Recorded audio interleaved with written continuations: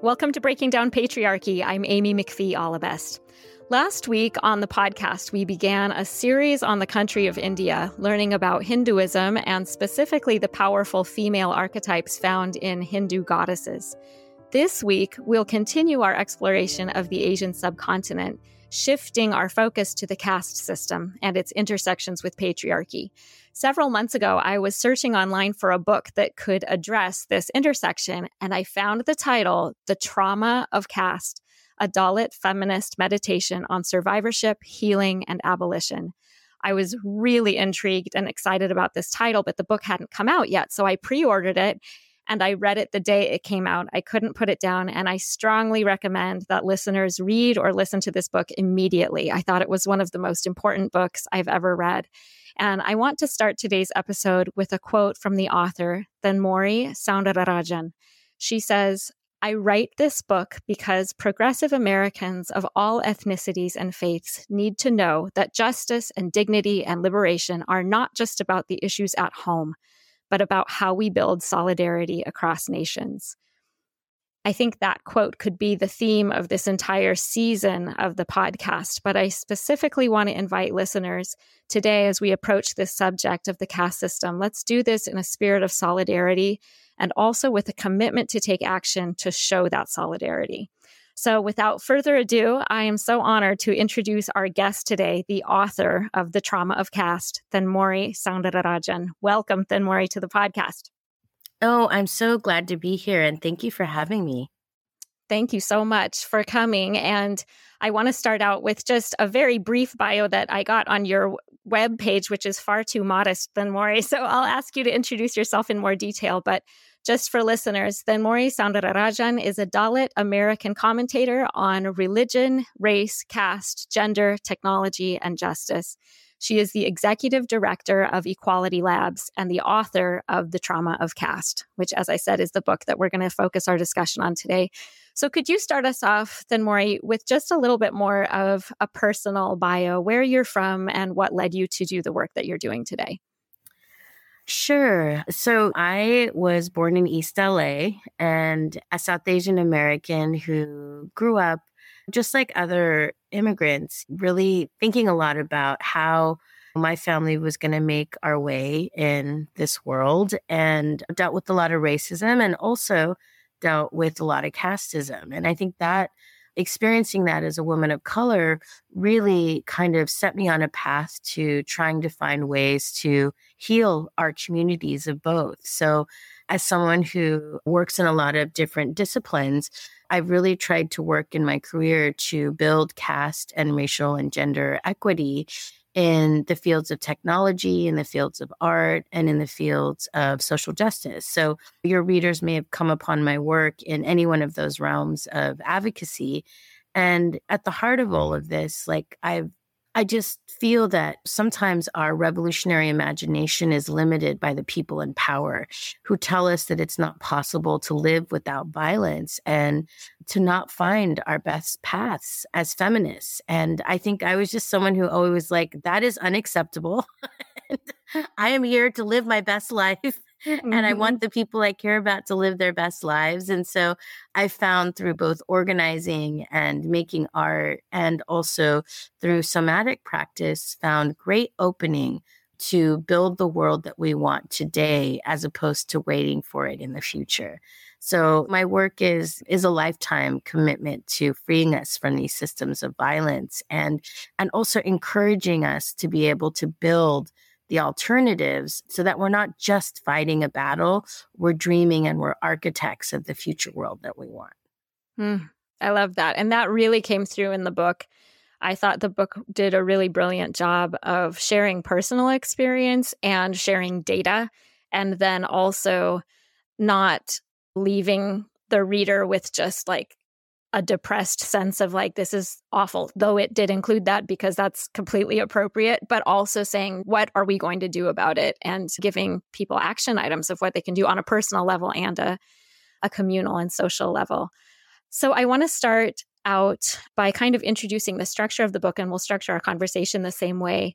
You set up the book with 4 meditations as a mirror of the 4 noble truths found in Buddhism. Can you tell us what these 4 meditations are? And then we'll structure our conversation the same way.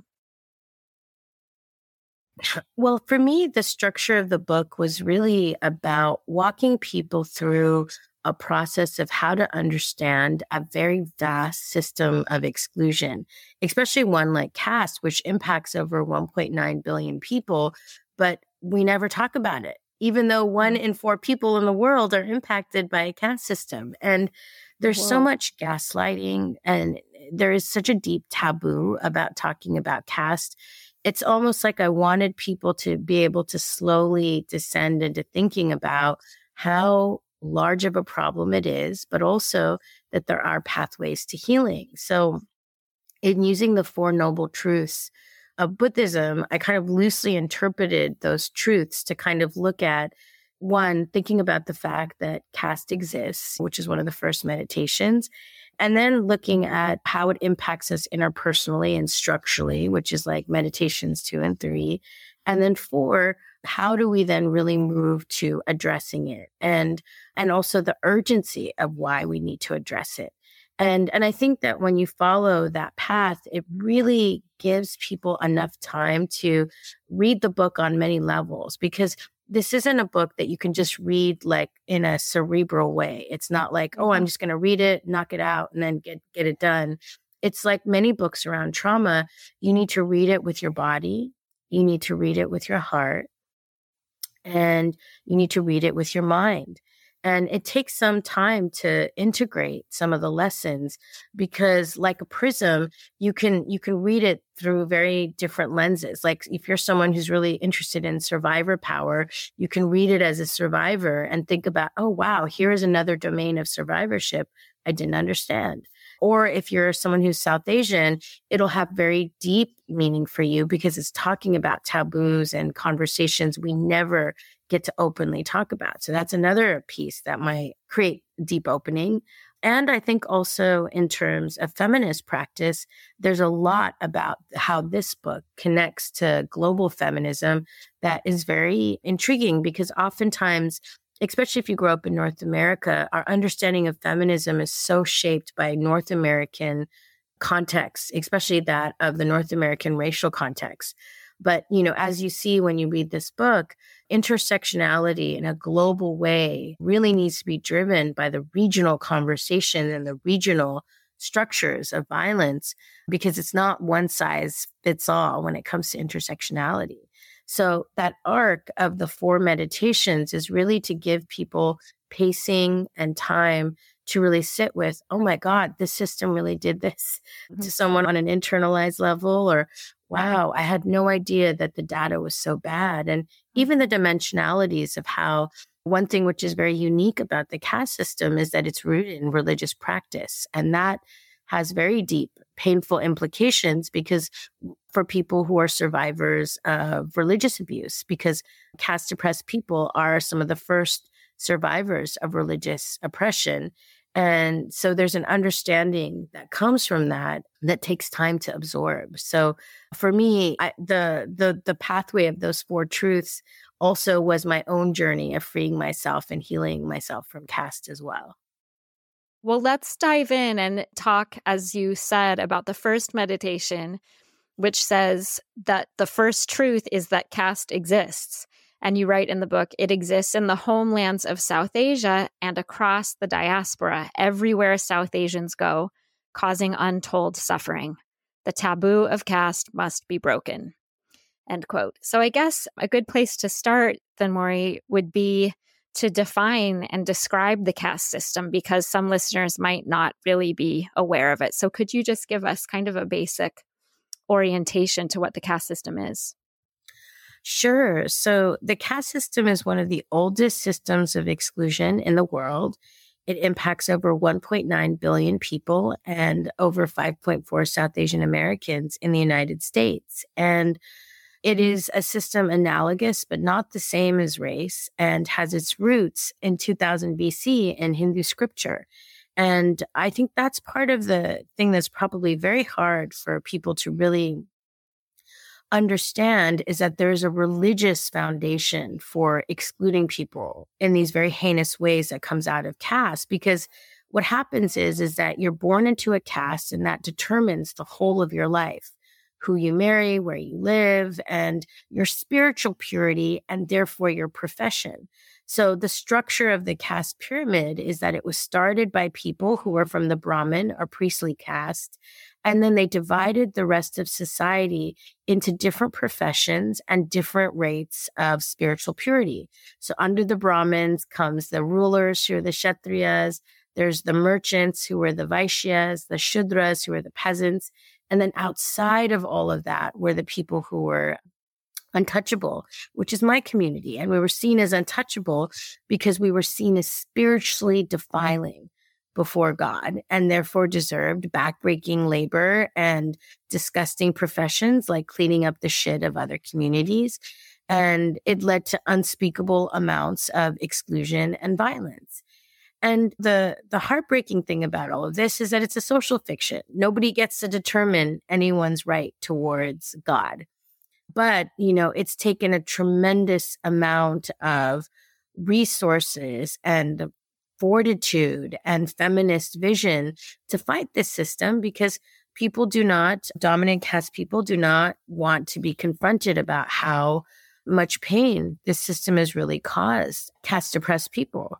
So part of the journey around this work has really been about being unapologetic about how violent the caste system has been, and also to really be able to ask and demand for the world to understand how significant this violence was, and to also ask for healing. Because again, we're never allowed to even heal from the tremendous amounts of discrimination and violence we face, because to do so would mean we have to acknowledge that there are people who are benefiting from it, and they don't want to talk about the fact they're benefiting off of our exploitation. It's really a lot to be able to speak our truth around this.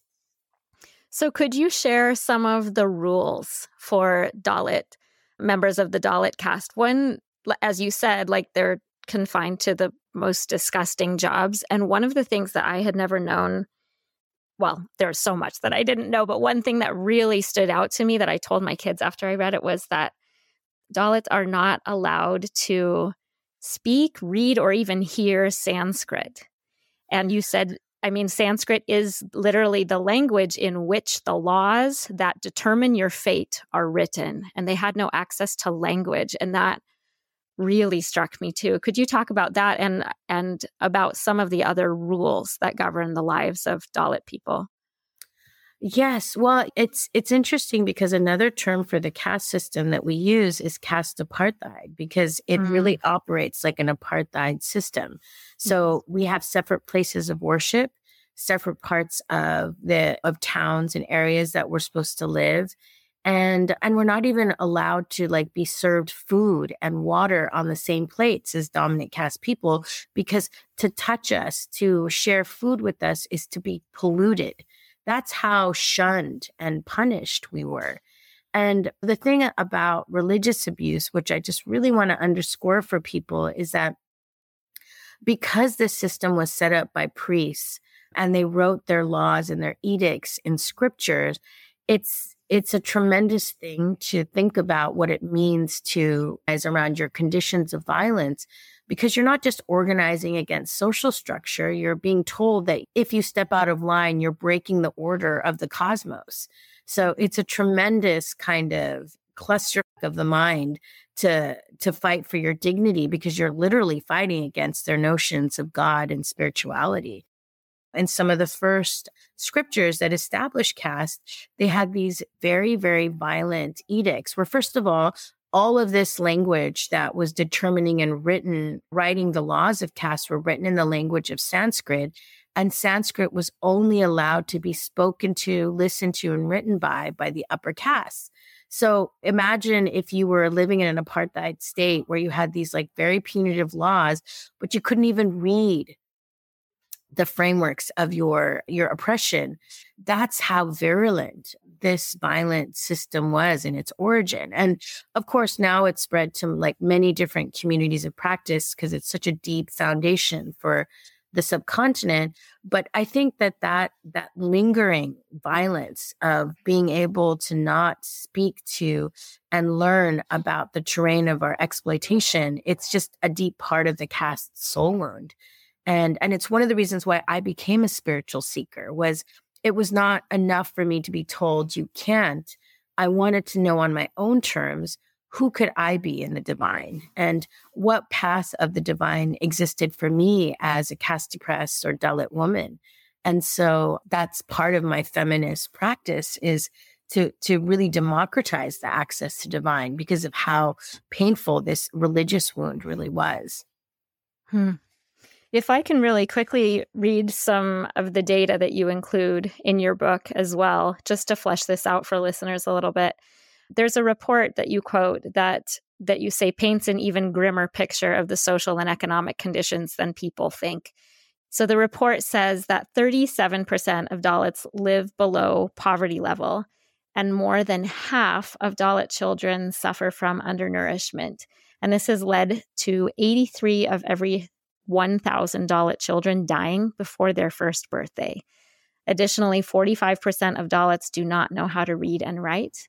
1/3 of Dalit households do not have basic facilities. Public health workers refuse to visit Dalit homes in 33% of villages. Dalits are prevented from entering police stations. It's just like crushing to read it in 28% of villages. Just thinking, readers or listeners, about what that would mean if you aren't served by like public works and you can't go to a police station if you have something like crime and violence happen to you. To continue a bit, Dalit children have to sit separately while eating in 38% of government schools. Dalits do not get mail delivered to their homes in 24% of villages. Dalits are denied access to water sources in 48% of villages. That's half. And it goes on, but I have to read this other part too when you talk about sexual violence, which we'll get to in more depth. But the report showed that 67% of Dalit women have experienced sexual violence, and the average age of death for Dalit women is 39.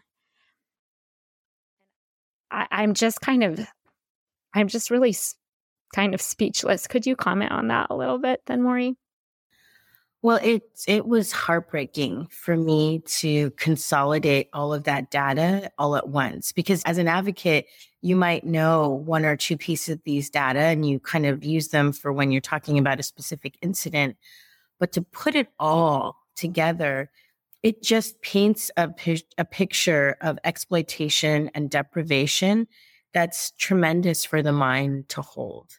And it's one of the reasons why in that section, I just ask people to sit with the numbers a little bit. Like oftentimes when we get stats, we just kind of race through the numbers because our mind can't really hold how staggering the consequences are to systems of exclusion that operate as unchecked as caste does. And I think also for me, that 39 year statistic of the average age of mortality, that really hit home for me because that's around my age. And I just thought about the fact of how many other of my Dalit sisters were not going to make what is such a young age for people to be dying. And I think that for folks in North America, this is why it's so interesting to think about how South Asian Americans really operate here, because we are coming, even though we're racialized as South Asians, once we come to the United States, we are bringing all this trauma from caste, from our other historical genocides and tensions related to language and religion and cultural norms. And we all get kind of homogenized into this category, but we're actually deeply in conflict and deeply wounded. And as a result, we recreate some of those dynamics here. And one of those painful dynamics is that of caste. So in addition to all of the statistics you shared about caste in South Asia, caste-oppressed Americans have some of the highest rates of discrimination and exclusion in the United States. So amongst caste-oppressed Americans, we have 1 in 4 who have faced physical and verbal assault, 1 in 3 discrimination in educational environments, and 2 out of 3 experiencing workplace discrimination. And those are not statistics that are about people's experiences in South Asia. That's right here in the United States. So it's part of the reasons why I use the lens of trauma to understand caste, because I think that many BIPOC therapists and sociologists and social workers understand that when systems of exclusion are not dealt with at a political and economic level, those communities carry those wounds in very surprising ways, recreating structures of violence in their networks of kinship and in the institutions that they build. And that's exactly what we saw with caste in the United States, because there's no reason for it to exist here. And yet it's here in our workplaces. We have employers that are sexually exploiting young Dalit women to be their sex slaves. We have organizations like Cisco who are being sued by the state of California for creating a casteist workplace, and religious institutions like the Baptist Temple Institution, which basically trafficked workers to work for $1 an hour, according to the allegations of their workers who are in a long RICO suit for their employment practices. So it's turning into something that is it's not something that we can just relegate to South Asia. Caste is a global problem, and it needs to be treated as the human rights crisis that it is. And it has so many gender-based frames to this issue that for anyone who is a global feminist, we need to understand caste as part of the systems that we're working to dismantle for our collective freedom. Mm-hmm.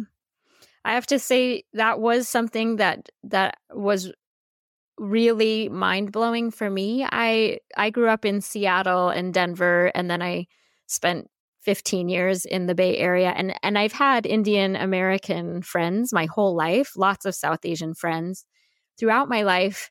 And never, ever was I aware that caste was an issue for them living here.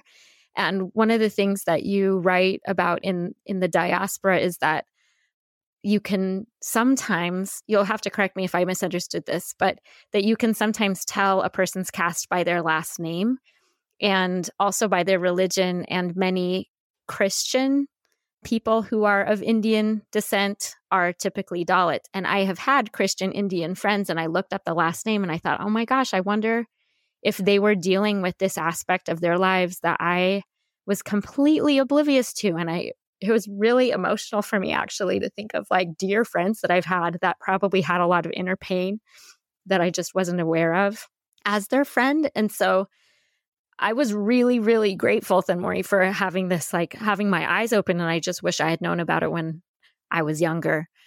One question that I wanted to ask you that I wanted you to highlight that you talk about in the book is how you first became aware of caste. Like you said, you were born in LA and as the child of immigrants who had come from India. So can you tell us a little bit about that?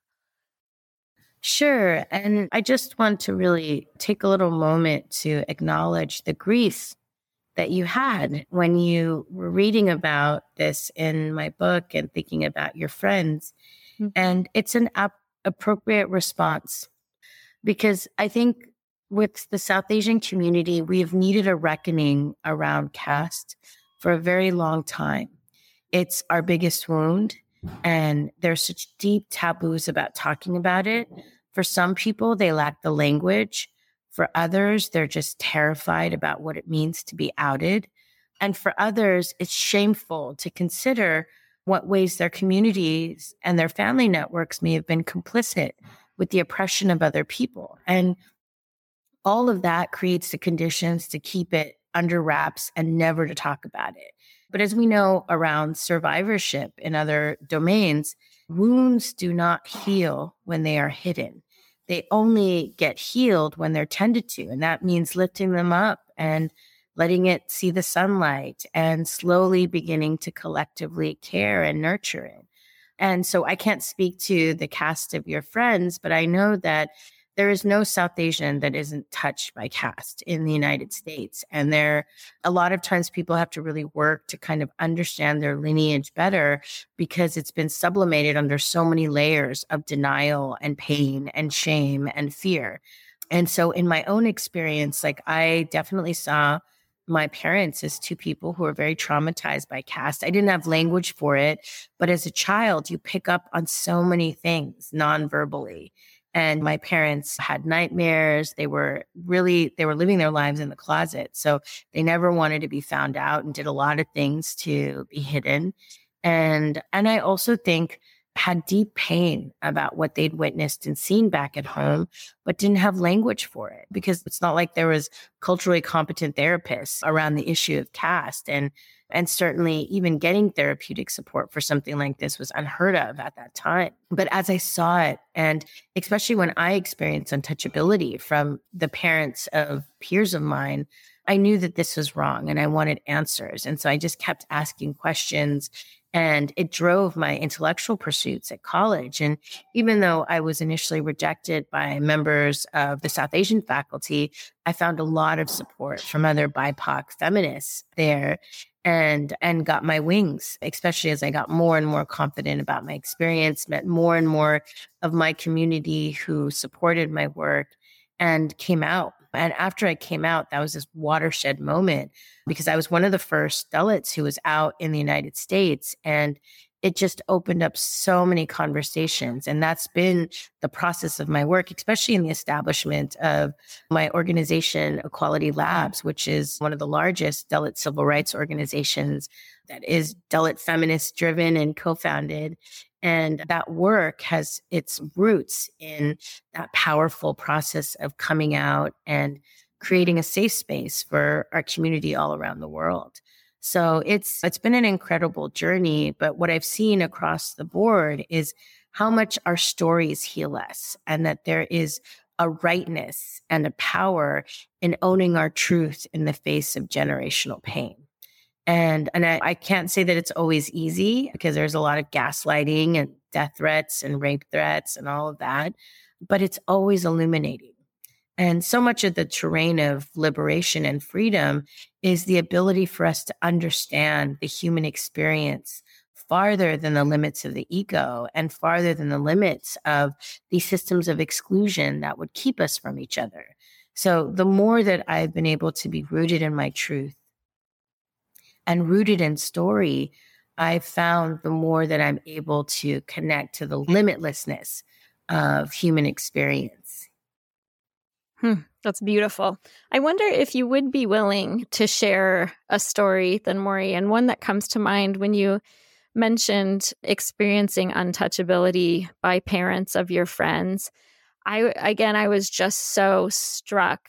And that might be one of the kind of the anecdotes, the scenes that will be seared into my mind forever. And I think that, like you said, that these personal stories are so important to share because people can be gaslit into thinking like you're just making it up or you're being overly sensitive, and telling what actually happened and what it feels like in real time is a really powerful way to combat that. So I wondered if you could talk about the story of when you went over to your friend's house and I think your parents had told you not to talk about caste, but you did, and what happened. It's funny because I think that when you're a child, you're so open. Mm-hmm. And actually the conditions that were set up around this was that my mom had just had the talk with me about being Dalit. And it's kind of strange. Like when you first read about the caste system, the idea of being a Dalit is that actually you did something bad in another life and therefore you deserve this punishment in this life. So I was really obsessed with that. I was like, I was a spiritual criminal of some sort. And so I would stay up late at night and I would ask God. And people forget that children are actually very spiritual beings, but I was a little spiritual weirdo for sure. Like I loved talking to God. I would like pray to him in all these different places. Like when I'd be in the park, like I just loved God. I don't know if other people had that experience as a child, but it was so natural for me to be connected to my divinity. It was just just like was this little magical, witchy little girl. Mm-hmm. But I would sit and talk to God. I'd be like, what did I do? Was I a rapist? Was I a thief? Was I a murderer? And I was like, did this only pertain to India? Did it also mean that it was happening here in Orange County too? Like I just wanted specifics because the whole thing just kind of was hard to manage and think about, right? And And so as I was in this like journey of exploration and thinking, I would read everything and I'd want to talk to people about it. So I was telling everybody that I was Dalit. Like I told the cashier, Oh gosh. do you know what I mean? Because it was like other people talk about their identity, like, oh, I'm Chinese American, or I'm actually a refugee. Like, so it was like, it's a natural thing to want to say, I am from this community. And it didn't feel bad because my parents were not trying to make me feel bad and me learning about it. They were just telling me like it was a factual thing. And it was bad that people referred to us as untouchable, but that it's a fact. It wasn't something to be ashamed of. They were not ashamed for sure. But when I shared this with someone that was Indian who was from an upper caste, I just casually brought it out while like their mom was making a snack for us. And as soon as I said it, she didn't have to say anything. It wasn't like, oh, you're this, I'm going to do that. It was like you can see a nonverbal cue where all of a sudden a wall comes down and she immediately changed the things we were served on because she didn't want me to use their proper plates. And it was very noticeable and it made me feel uncomfortable. It was done in a way where I automatically understood something was weird, but I didn't know what. And I thought a lot about it. And when I brought it up to my mom afterwards, she was like, well, she knew exactly what it was because, you know, she's lived her whole life watching dominant caste people do those kinds of things. And it was clear that no, it was not to be done. So, and as a child that lingered with me. And I think a lot of Dalit children, when they grow up, they struggle with feelings of inferiority and feeling like they're always a little bit dirtier than other people because of the kinds of ways that the caste system says that we're dirty and polluting. And we really have to love ourselves beyond these messages that try to dehumanize us. And it's hard, but I think that journey of loving and coming back into myself was very profound. And in doing that work as a feminist practice for myself, I realized like how widespread this was for many caste oppressed and religious minority people. And it's part of the reason I wrote this book was I think being acknowledged that you're not alone and that it's a systemic problem really gives you ease in your own healing journey. And witness and empathetic witness is such a key part of that. I'd like to dig in a little bit on meditation 2. Meditation 2 says, the second truth is that there is a cause for, a source of caste. Caste is a fiction, a human creation set up to benefit a few at the expense of many, based in scripture and the philosophy of Brahmanism. Caste-privileged people, even outside South Asia in the diaspora, uphold the apartheid that grants them more dignity, freedom, status, and wealth. The invitation is for caste-privileged people to overcome their discomfort, step up, and speak out against caste violence. So there are so many aspects of that we could talk about. But one thing that I wanted to ask is for you to talk a little bit more about the diaspora. You mentioned Cisco, and in your book, you talk about casteism in Silicon Valley. And I wonder if you could talk about that a little bit more, because you've done a significant amount of work in that arena. Absolutely. And one thing for listeners to know is that this book is one of the first books to talk about caste in the United States. And it provides a really good history to the formation of caste and the formation of the South Asian American identity. So it's a really great book for just teaching that component for people. But I also think that it's outside of the data that I shared, caste is such a significant part of our community's experience. And really the only way to address this is through policy, because we're seeing caste show up in so many American institutions, from universities to workplaces to businesses. And it's not enough to simply say, oh, we want to do better. We have to change policy. And this is why we are in this very big moment of a caste equity civil rights movement, where we are seeing organizations around the country add caste as a protected category, given some of the grave problems that we're seeing, from workers being trafficked to sexual exploitation to slurs and harassment. These are not like just simple hurt feelings. These are actually civil rights crimes. and labor laws violations, which is why we want to be able to really work with other movements to get caste added as a protected category. But I think that the biggest thing that people can really do is create welcoming places for all workers by celebrating things like Dalit History Month. And once you add caste as a protected category, invite speakers from caste oppressed backgrounds so that people have a better connection with caste oppressed communities. This is a moment where there is so much that's in crisis. And I think that when we reconnect to each other and our broader human relationships, we find out that we're the ones we were waiting for all along. And I've really been so empowered by this model of solidarity that's not transactional, but where we see our mutual liberation. And that's the biggest piece that I can really leave your listeners with, is that caste is insidiously finds its way into many institutions. And when you start to center caste oppressed people, you find that many of the same people that benefit from caste oppression also benefit from racial oppression and gender inequity. And so you are actually doing yourself a service by standing with Dalit people, as Dalit people have also learned so many things by standing with other communities in struggle. So this is a moment where our global connections can really serve us mutually to building the world that we want. Under that umbrella of cross-cultural and cross-national solidarity, as we educate ourselves about other places, some tricky things come up. And one of the things that I thought as I was reading the book, I'm white, and so a person who's not of South Asian descent, one thing that is hard for me is I thought, I wonder if it's possible to separate the caste oppression of Brahmanism from Hinduism. And I guess more to the point, I worry that I guess anytime we explore another culture and kind of the difficulties of another culture, there's the risk of then having that take a racist turn, right?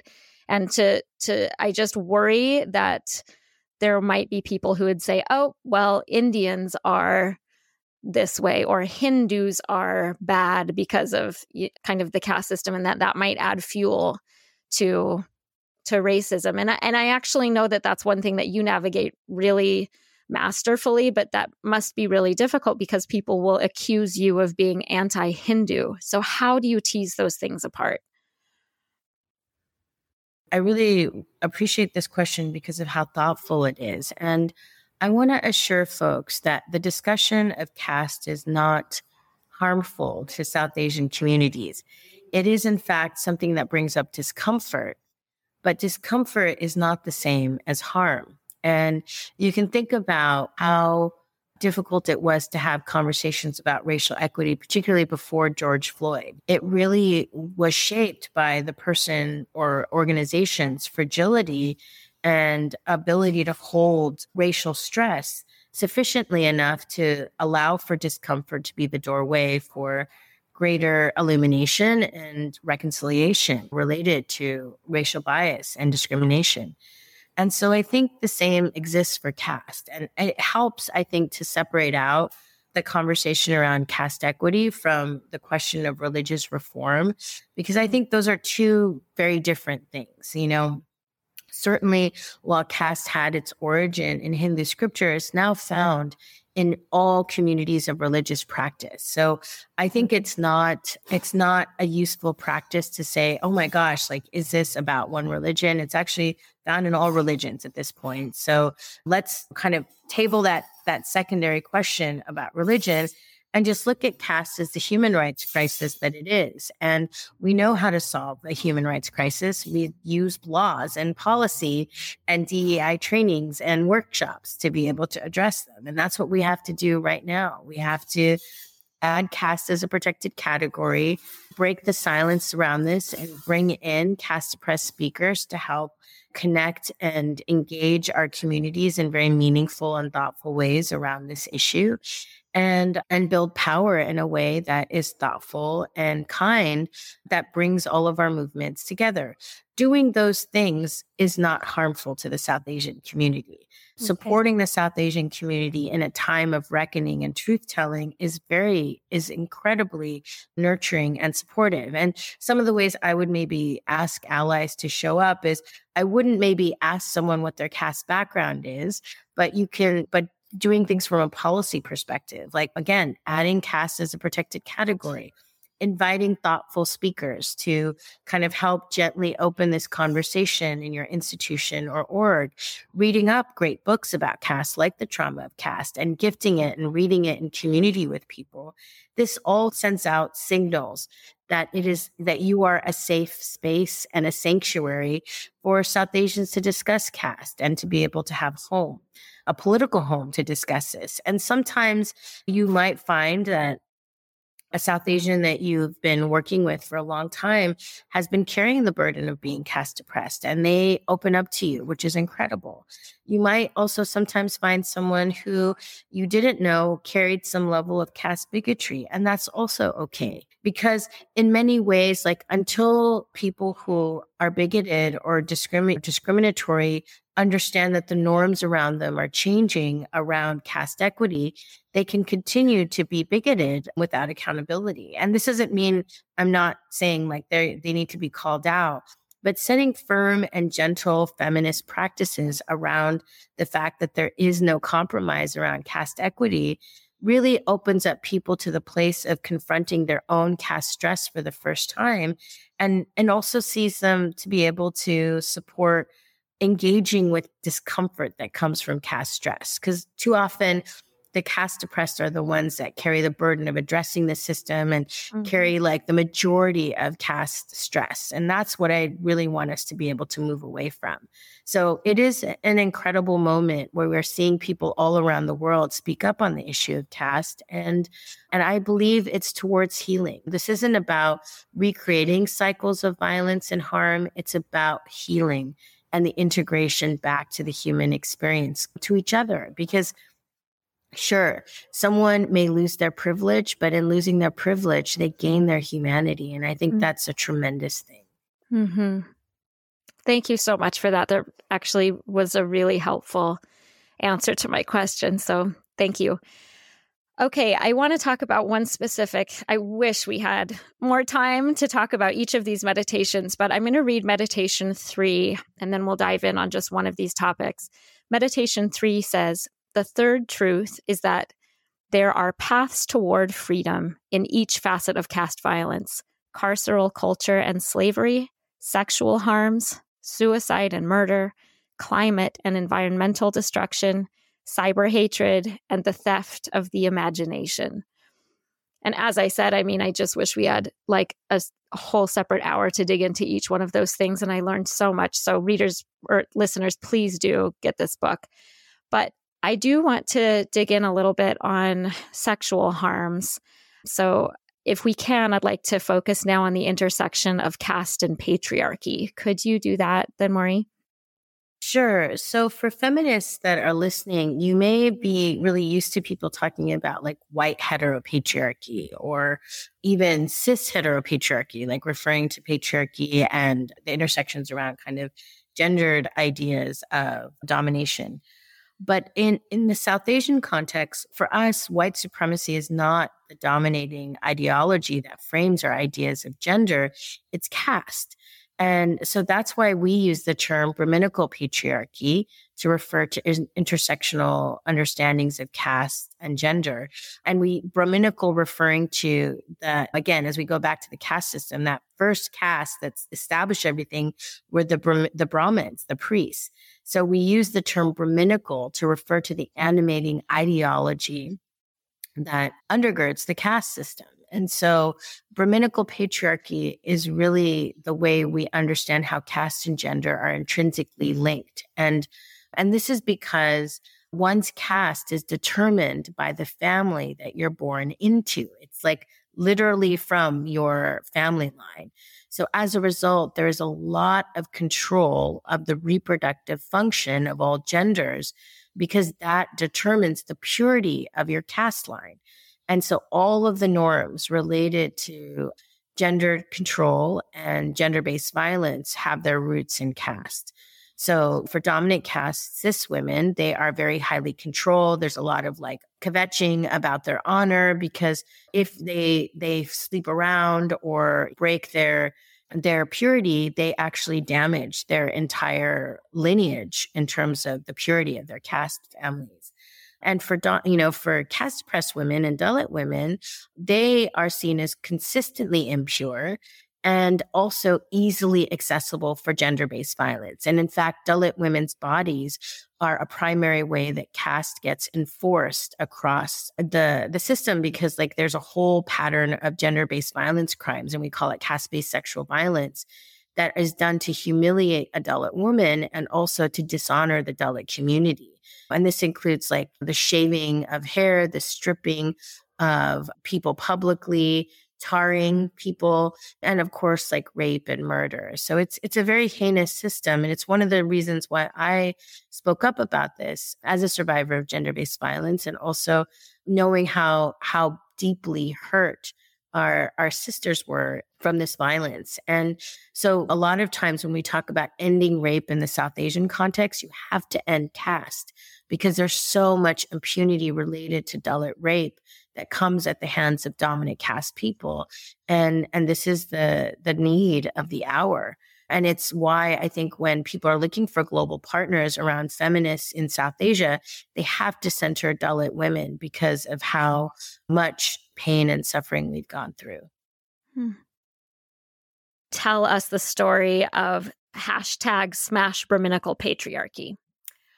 Well, this was such an interesting story for your listeners, because essentially I had collaborated on a series of posters that talked about different aspects of the work that we do at Equality Labs. One said end caste apartheid. The other said smash Brahminical patriarchy, which is essentially saying like smash the intersectional form of gender oppression in our context. And the other one said, I think, something like end Islamophobia, right? So I had sent a bunch of those posters to India with different friends and colleagues who they were really popular. And it just so happened that one of those colleagues was meeting with Twitter to talk about safety of women on the platform with a bunch of other women journalists and activists and human rights defenders. And in the resulting meeting that came from that conversation, Jack Dorsey of Twitter posed with one of my posters, and then it was leaked to the public. And that caused this entire hullabaloo where basically dominant caste Twitter melted down because they saw the head of a major social media company talking about caste and gender. And Jack didn't know what he was holding, frankly. He just held it up because someone who was talking about how they've been deplatformed because of casteist and misogynist content shared this out of an authentic place of solidarity and relationship building. And the response was basically for a day, Jack had this experience of what it was like to be a Dalit woman on Twitter, because there was all sorts of bigoted comments. There was calls for him to be arrested and lots and lots and lots of gaslighting around caste. But also what happened was that the global feminist community really responded. And there was women's movements from around the world that put this conversation front page on global newspapers everywhere. And so all of a sudden, this little piece of art landed a conversation about caste and gender in The Guardian, in newspapers in Brazil. And also I was able to write an op-ed in the New York Times about this incident and really broke the conversation even more about casteist and gendered hate speech on the platform. So to me, that moment was as much about the power of a singular piece of art to open up a conversation, but also the ways that Dalit women have to go through extraordinary means to have our stories of experiences of violence be heard on the global stage. And yet there was so much resilience and strategy and power building that happened in that moment. We took this like moment of crisis and attack and turned it into power. Amazing. Really, really incredible. Okay, one other question that I wanted to ask you about that falls kind of under the heading of Meditation 3 is the genocide that you refer to in India. And I was really floored when I read that. I thought, how have I never heard about this? And I wonder if our listeners haven't heard about a genocide in India either. So I wonder if you could just tell us about that development. I so appreciate this question. So thank you so much for this one. And I think it's really hard when a genocide opens in your context. It's like everything changes. And I think for Indians, this process, while it had been building, I think really launched at the end of 2019, where there was the passage of an act called the Citizenship Amendment Act. And it created for the first time in Indian history a religious criterion for Indian citizenship. And people that didn't qualify for the very stringent parameters that were being set, they would be denaturalized and be on the pathway for being put into a camp. And there was earlier camps already in the country, in Assam and parts of the Northeast, where another process called the National Registry of Citizens, the NRC, had already set up concentration camps, internment camps for people that were denaturalized and seen as not Indian. And there's already 1 million plus people already in those camps.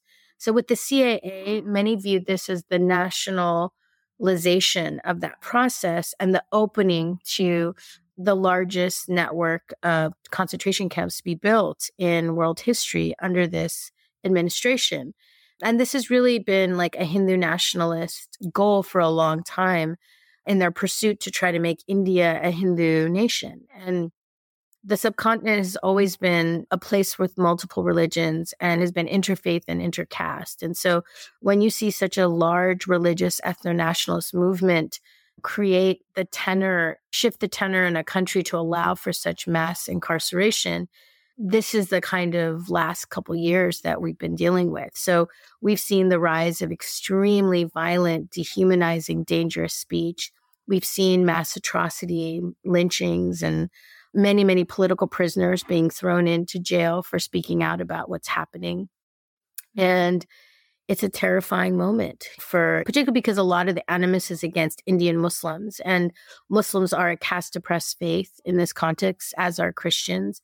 But we've seen the demolition of religious institutions and the abuse and murder of just leaders. And it's just, I think when you just see a culture turn to such deep polarization, it's ugly, it's heartbreaking.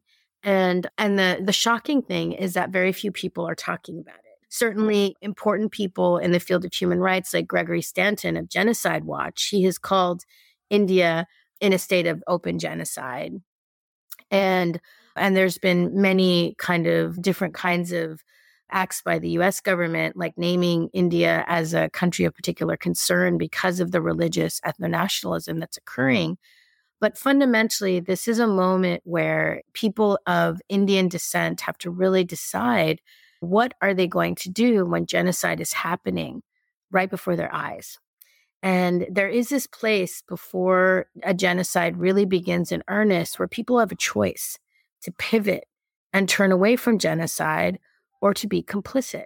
And I think that's where we are right now. The pandemic slowed some of these things down, but now that the pandemic is lifting, we are hearing the calls for mass atrocity and the boycotting of Muslims and the removal of Muslims from public life larger every day. And that drumbeat of genocide is very, very hard to turn away from.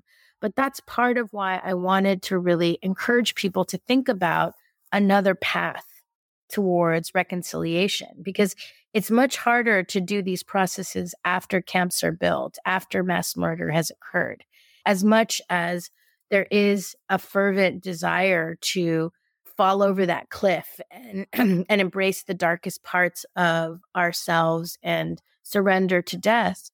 We can also choose life. And to choose life is one of the greatest responsibilities we can have, particularly when we think about what legacy we leave to our children. And so I felt that it was really important to kind of speak about this genocide. And to me, from my perspective, it's like an act of Brahmanism or the caste system on steroids, to dehumanize millions, to justify putting them in camps. And it's just, we have to do better. And that's part of why I wrote the book in the way that I did, was I wanted to give people a chance to be people of courage, to be people who could stand with the light in a time of darkness. Because I read many, many accounts of genocide, particularly the ones that occurred in South Asia. And that might also be new for your audience to think about, is that even though people have this like romantic version of the subcontinent as the place where people go to get enlightenment, like the Beatles and Steve Jobs, people want to eat, pray, and love their way to nirvana. But in actuality, like, we're lost just like everybody else. And we have so many genocides that have occurred because of religious and caste tension in our context. And I think that because we are not self-examining the causes of that, because we're not actually healing and dealing with the reconciliation that requires from those previous ruptures of violence, we are setting the stage for us to fall even deeper into what would be, if this genocide continues, it would be one of the world's largest genocides in world history. So we have to do everything that we can to turn away from that and to choose life. And that's why I wrote this book, in part, was I wanted to help equip people find different tools for this. Mm-hmm.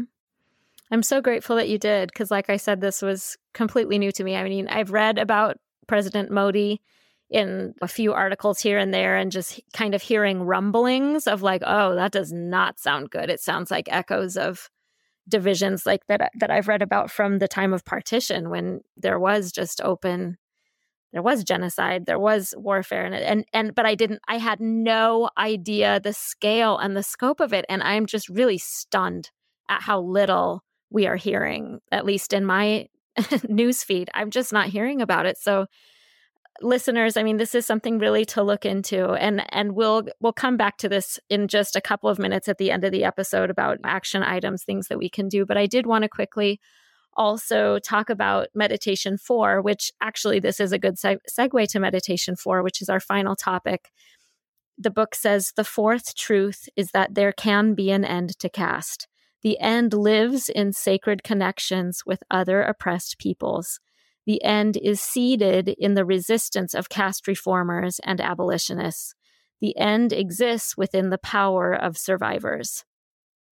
So I wanted to ask you, Thenmozhi, about some ways that people are fighting back, and if you do have some action items, a call to action for listeners of what we can do to act on these feelings of solidarity.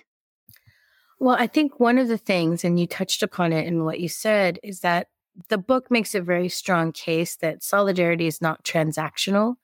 It's about our mutual freedom. Mm. And what I have learned in being in community with many other movements is that you have to really learn of that movement before you can carry its water.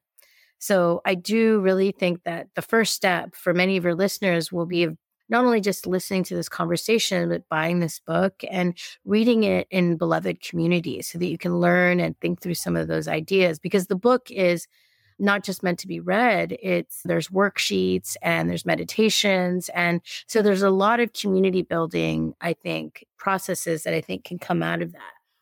Additionally, I really recommend that people get connected to Dalit people. And it could start with like signing up for the mailing list of Equality Labs or another Dalit civil rights organization that might operate in your neighborhood. I would also ask folks to be really strong allies and work with your HR department and add caste as a protected category in your organization. In a lot of ways, because caste oppressed workers face so many discriminatory experiences when they work in their institutions, we really need to figure out ways that we can make all our workplaces safe for all workers. And it starts with adding caste as a protected category, doing trainings to build caste equity so people are more competent about the issues of caste bias in their institutions. Also consider celebrating Dalit History Month and having Dalit leaders or speakers to come and speak at your organization or events. And if people are like yoga practitioners or part of some sort of dharmic religious practice, I would also consider opening up a way to have some sort of caste equity acknowledgement at the opening of your sessions, because a lot of people do land acknowledgements already, and they also acknowledge what happened in terms of enslavement for us here on this land base. And I think when you practice a dharmic tradition, you also have to honor the violence that occurred in those practices. And something very simple could be we derive benefit and enjoy the community that we built around this. And we also acknowledge that millions of caste oppressed people were harmed in the formation of this tradition. And we honor them and that legacy of pain, and will work side by side for their freedom. Something as simple as that could be so transformatory. And I think for all the feminists and people that are thinking about how to build power around the lens of gender, I think it's so important that we recognize that there is so many different types of feminism, especially once we get outside of our North American context. And to think about Dalit women, to bring Dalit feminism into your space where you are thinking about radical gender equitable futures. And these are all things big and small that can be really powerful in terms of caste equity. And around the genocide in India, I really encourage people to keep reading and keep speaking up about it. Gregory Stanton at Genocide Watch and the Indian American Muslim Council have great reports about what's happening. You may see action alerts from organizations that are working to try to get the story out about what's happening. Listen to them and lift up their voices, because the world stops genocide, not just one person. And we need everyone to do their part before it's too late. Well, to end our conversation today, actually, I'd love you to read a passage from your book, Thenmozhi, on this very topic. We talked about a passage that's about on page 7 of the book that I think is such a powerful, again, a call to action for everyone listening. So if you could just read that passage to finish us off, that would be wonderful. Sure, it'll be my honor. To heal from the trauma of caste is to free ourselves from all the demons that systems of oppression create, whether it's inside of ourselves, whether it's in the ways that we interact, whether it's in our engagement with the species. It's a call to interrogate everything so that we can reimagine what's possible. This is a call to the world that the time to rise with Dalit people is now. No matter where you're from and what kind of spiritual practice you may or may not engage in, whether you have any connection to caste apartheid. Because the world stood with the civil rights movement in the United States and the anti-apartheid movement in South Africa. These causes succeeded. Now the world must stand with Dalit people to end the violence of caste oppression in the name of all who have suffered from systems of separation, exclusion, and exploitation. We have gone too long without a global empathetic witness to our struggle, and we wish only for a reconnection back to humanity. The yearning for global empathy is something I feel deeply in my body. At times, I find my breath caught in my chest, for I know this is a battle our people will not win alone. Our return to humanity requires a reconnection of material solidarity with all the peoples of the world. It is vital that as many allies from as many traditions as possible lend caste-oppressed people their support, love, and strength, for our survival is linked with your own. Do we have the courage to answer the moral call to action, or will we sit by, afraid of our discomfort, hiding from the wound, nursing it, and letting it fester because it's terrifying to confront the pain it holds?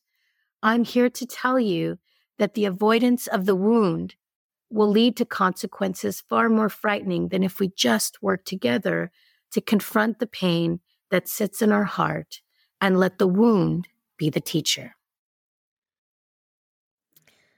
Well, Thenmozhi Soundararajan, thank you so much. Thank you for reading that passage. And thank you so much. It's been a real honor to talk with you today. Oh, absolutely. And the honor is mine. And I look forward to coming back soon. And thank you so much for this really beautiful and wonderful space.